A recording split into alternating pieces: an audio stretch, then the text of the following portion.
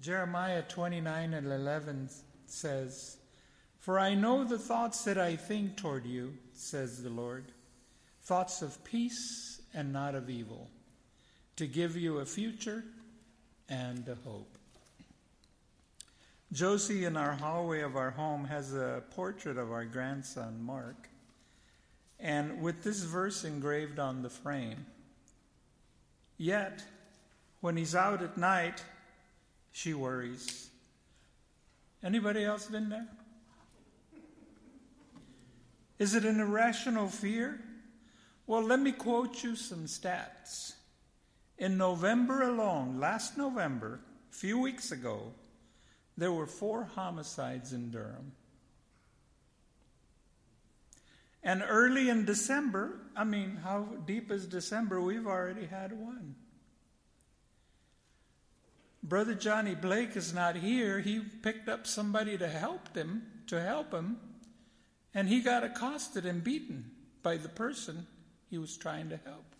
We all saw him with his blood eyes and his black eye.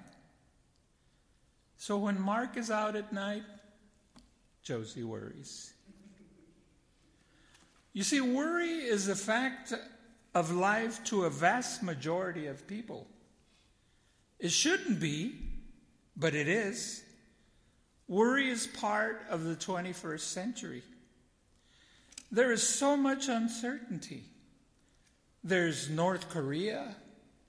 There's ISIS with its terrorisms. Immorality in Congress, the highest place in the land, and we see, and there's been estimates as many as 30% of our congressmen are involved in morality. We have the fluctuating stock market, unstable economy. We have road rage, inclement weather, climate change, and the list goes on and on. So I need to lean on that everlasting arm. So too much worry can lead us to serious health problems, from ulcers to heart attacks.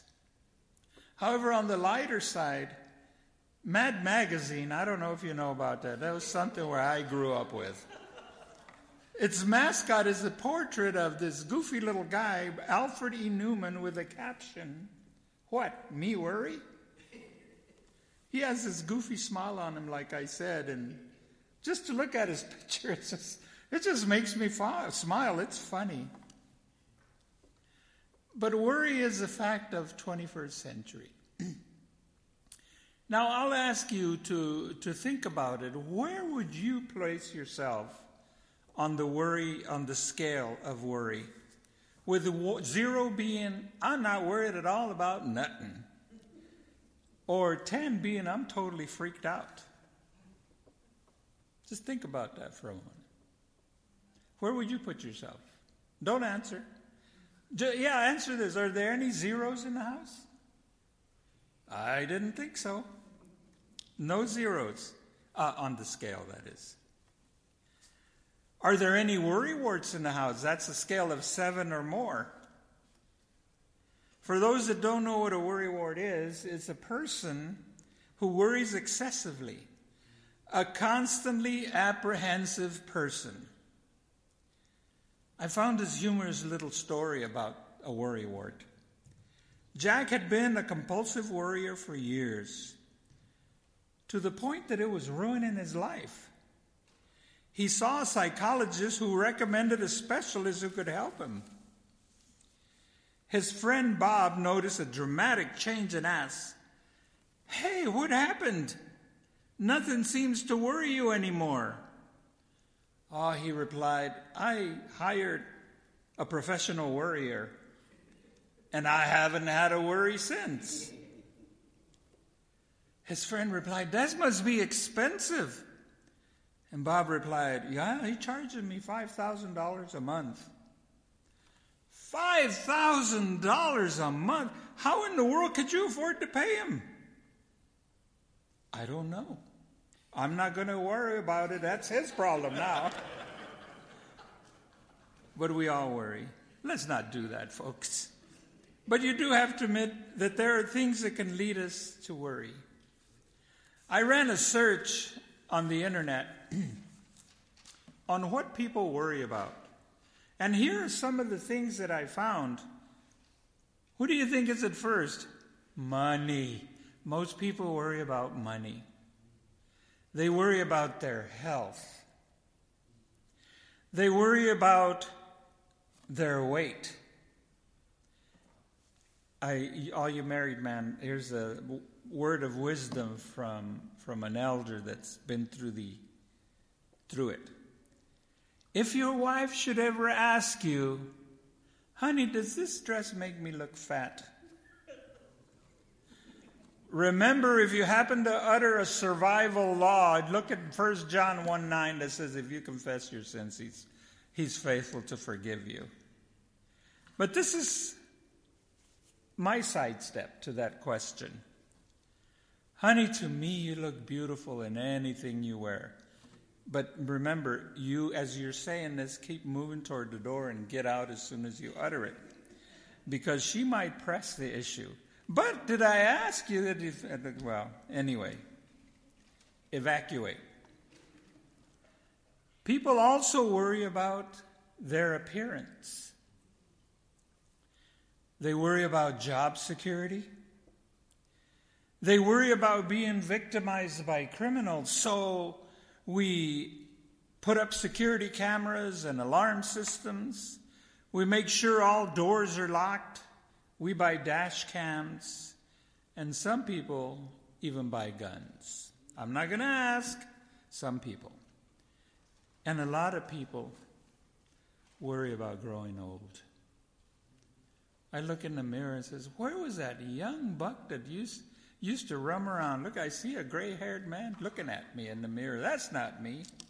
I went to get my badge when I was working at Duke to get the picture retaken, and I told the guy, I'm sorry, you got the wrong guy on here. There's an old guy on here. I'm sorry, the camera doesn't lie. But people do worry about getting old. I started reading a book by Max Lucado called Fearless. And I'm going to borrow some of the concepts that he discusses here tonight. He uses himself as an example of how far that worry can drive you. And I'm going to quote from his book. He said, I awoke at 4:30 a.m. today struggling with this chapter. It needs to be finished by 5 p.m. I pulled the pillow over my head and tried in vain to return to the blissful netherworld world of sleep that knows nothing about deadlines or completion date. But it was too late. The starter pistols had already been fired. An Olympic squad of synapses was racing in my brain, stirring up a wake of adrenaline. So I climbed out of bed, dressed, and slipped out of the house into the silent streets and drove to my office. I grumbled, first about the crowded calendar, next about my poor time management. I unlocked the door and turned on the computer, stared at the passage on the monitor, and smiled at the first verse, Jesus' definition of worry. That is why I tell you not to worry about everyday life, whether you have enough. He read from the New Living Translation, Matthew 6:25. He goes on after a couple of paragraphs. Suppose I had responded differently to the uninvited wake-up call. Rather than tackle the task, suppose I had curled up in a fetal position and bemoaned my pathetic state. The publisher expects too much. Every year there's another book. Every book complete with chapters. Why, not even Jesus could bear up under such stress. And whine. I'll never meet the deadline. When I don't, the editor staff will hate me and revoke my contract. Bookstores will learn about my business deadline and will burn Lucado books in their parking lots. My wife will be humiliated. My children will be ostracized. I think I'll have Jack Daniels for breakfast. Of course, he was joking, but he's making the point that his reasonable concern turns irrational. That's what worrying does for us. It's like a giant whirlpool. I don't know if you've seen these whirlpools in this river. Don't get caught in them because they take you round and round and keep you sucking in. And until deeper and deeper until they drown you. And usually when a person is in this state, usually what's missing is God. God could not be found anywhere in his thought process. We serve a God that loves us so much. There's nothing he won't do for his children. Absolutely nothing. Jesus tells us in Matthew 7, ask and it will be given to you. Seek and you will find. Knock and it will be open to you. For everyone who asks receives. And he who seeks finds. And to him who knocks it will be open. Or what man is there among you who, if his son asks for bread, will give him a stone? Or if he asks for a fish, will he give him a serpent? If you then, being evil, know how to give good gifts to your children, how much more will your Father who is in heaven give good things to those who ask him? Hallelujah. When you are faced with a situation, what is your first move? Do you fret over it? Do you rely on your own resources and your own ingenuity? Why? Our Father which art in heaven inclines his ear when you reach out in prayer to him. He does. He is a good God that loves to give good gifts to his children. Let me give you an acronym that I got from Pastor Lucado that will help us, that cycle, to stop worrying. Enough already. Stop with the worrying. It is an acronym to the word peaceful. Peaceful.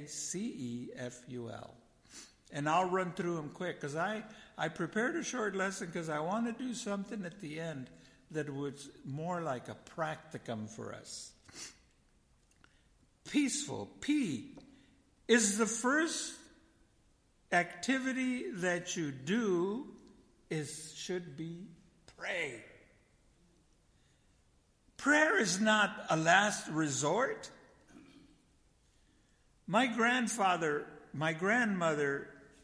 raised 5 grandchildren, and she lined us up and there was a staircase.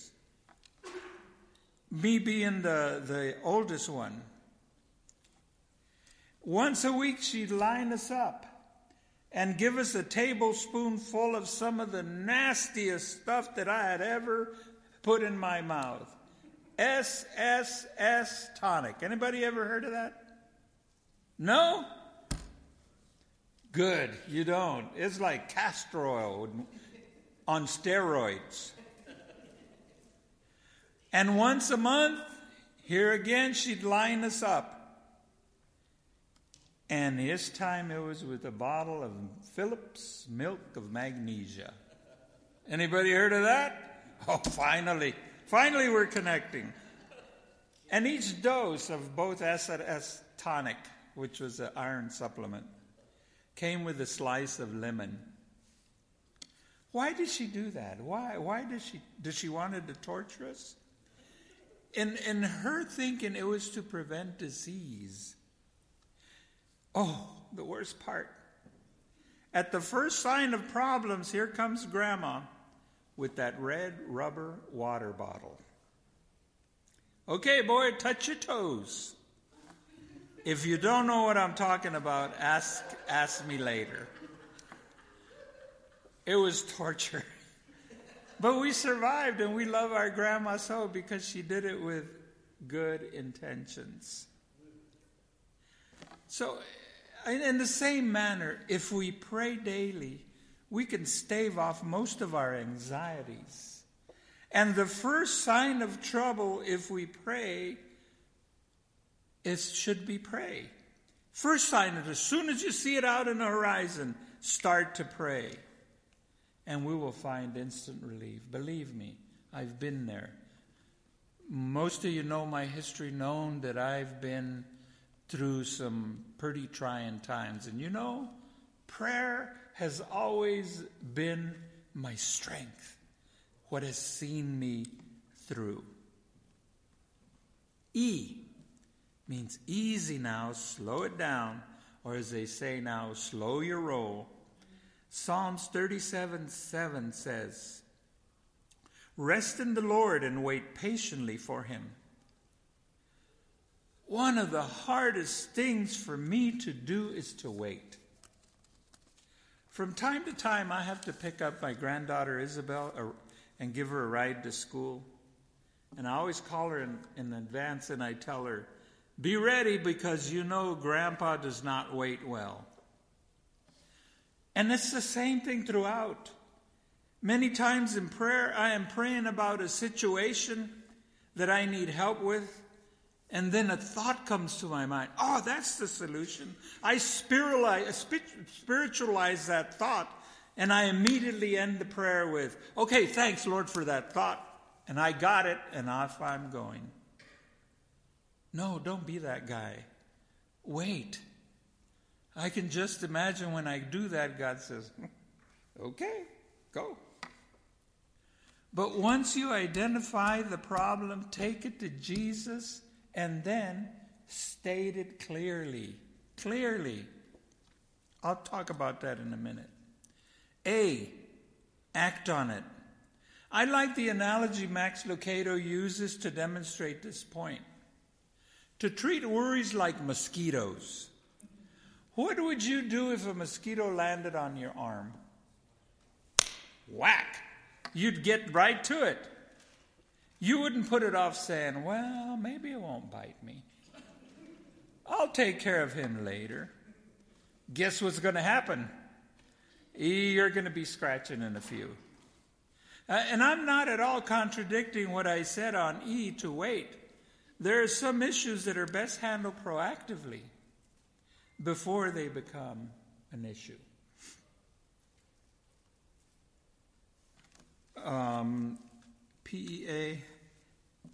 C, compile a worry list. By that I mean to evaluate.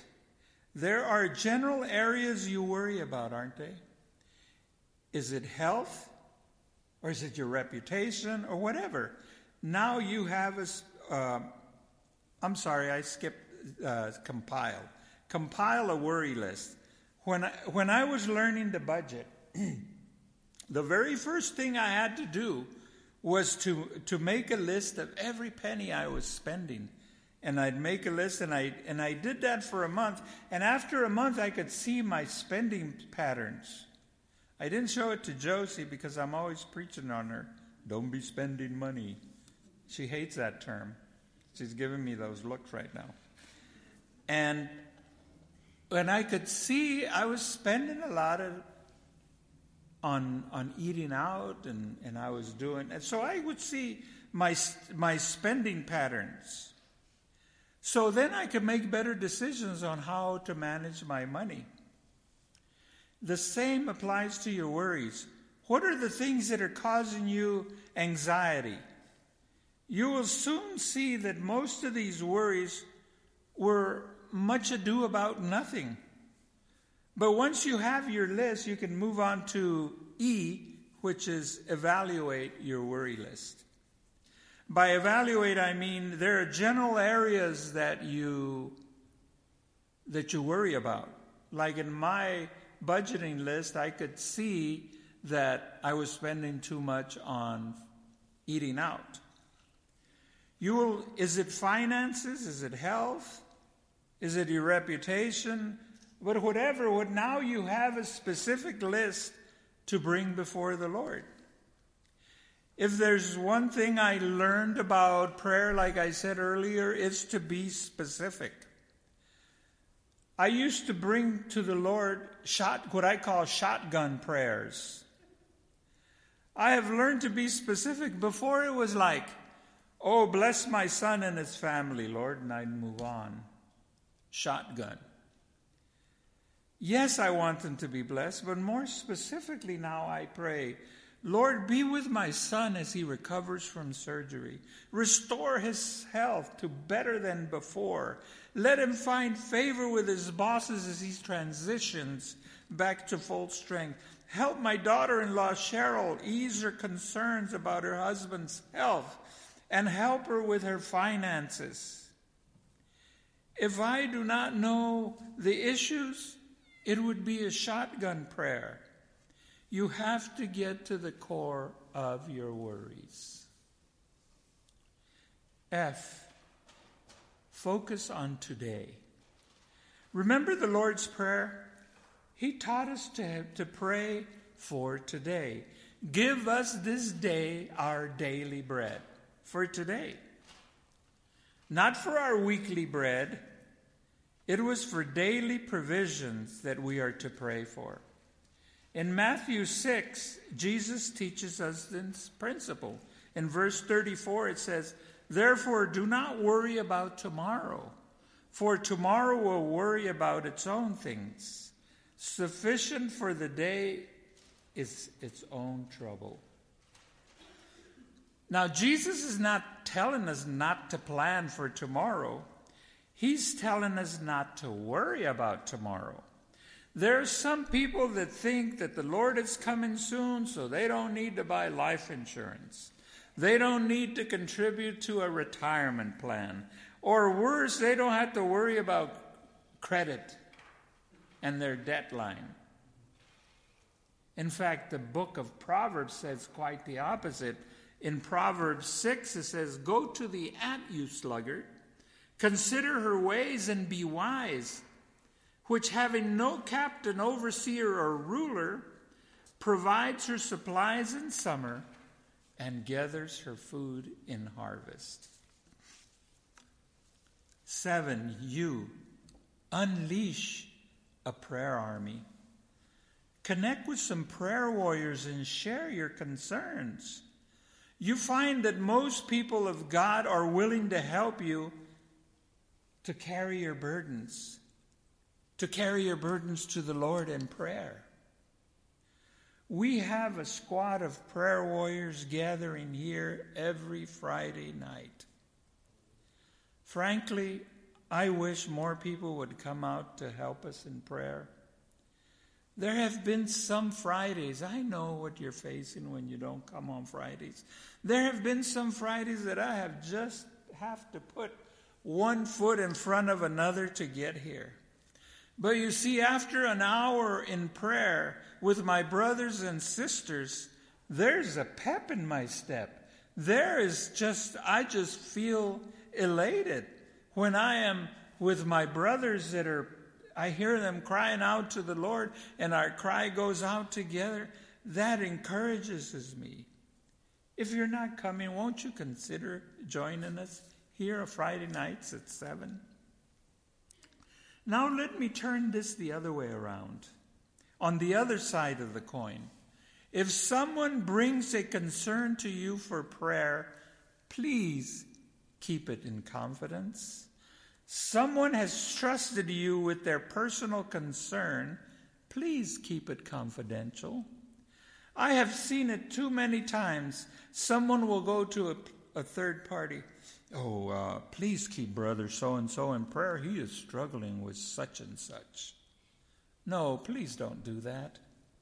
If that person wants to take it to someone else, let them do it. I have seen too many people hurt. Treat their request with care.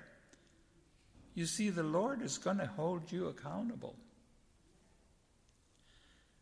Number 8, L, let God be enough. Jesus teaches it in Matthew 6:33. For your heavenly Father knows what you need, all these things. But seek first the kingdom of God and his righteousness, and all these things shall be added to you. I like the way the New Living Translation puts it. It says, Your heavenly Father already knows all your needs. Seek the kingdom of God above all else and live righteously, and He will give you everything you need. Now, don't go overboard on this now. He promises to give you everything you need, not everything you want.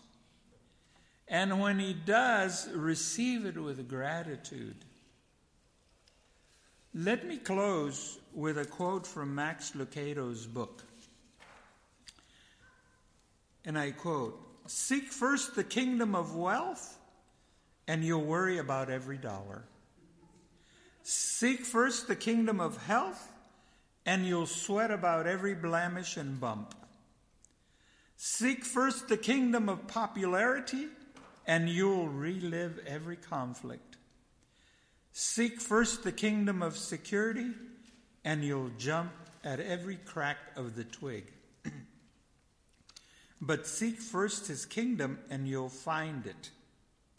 And on that you can depend and never worry." I want us to end our time in a different manner. As I look around the room, everyone looks great. Everyone looks happy. But I know in my heart that some are carrying a weight that they need to unload to God. So as Mark plays some soft prayer music, I want you to find someone to pray with that is not a family member. I want you to listen to their concern, pray specifically, and take it privately afterwards to your prayer closet. An emphasis on privately. And next week when you see that person again, ask them for a praise report. That's faith. Mark, if you could, find somebody to pray with.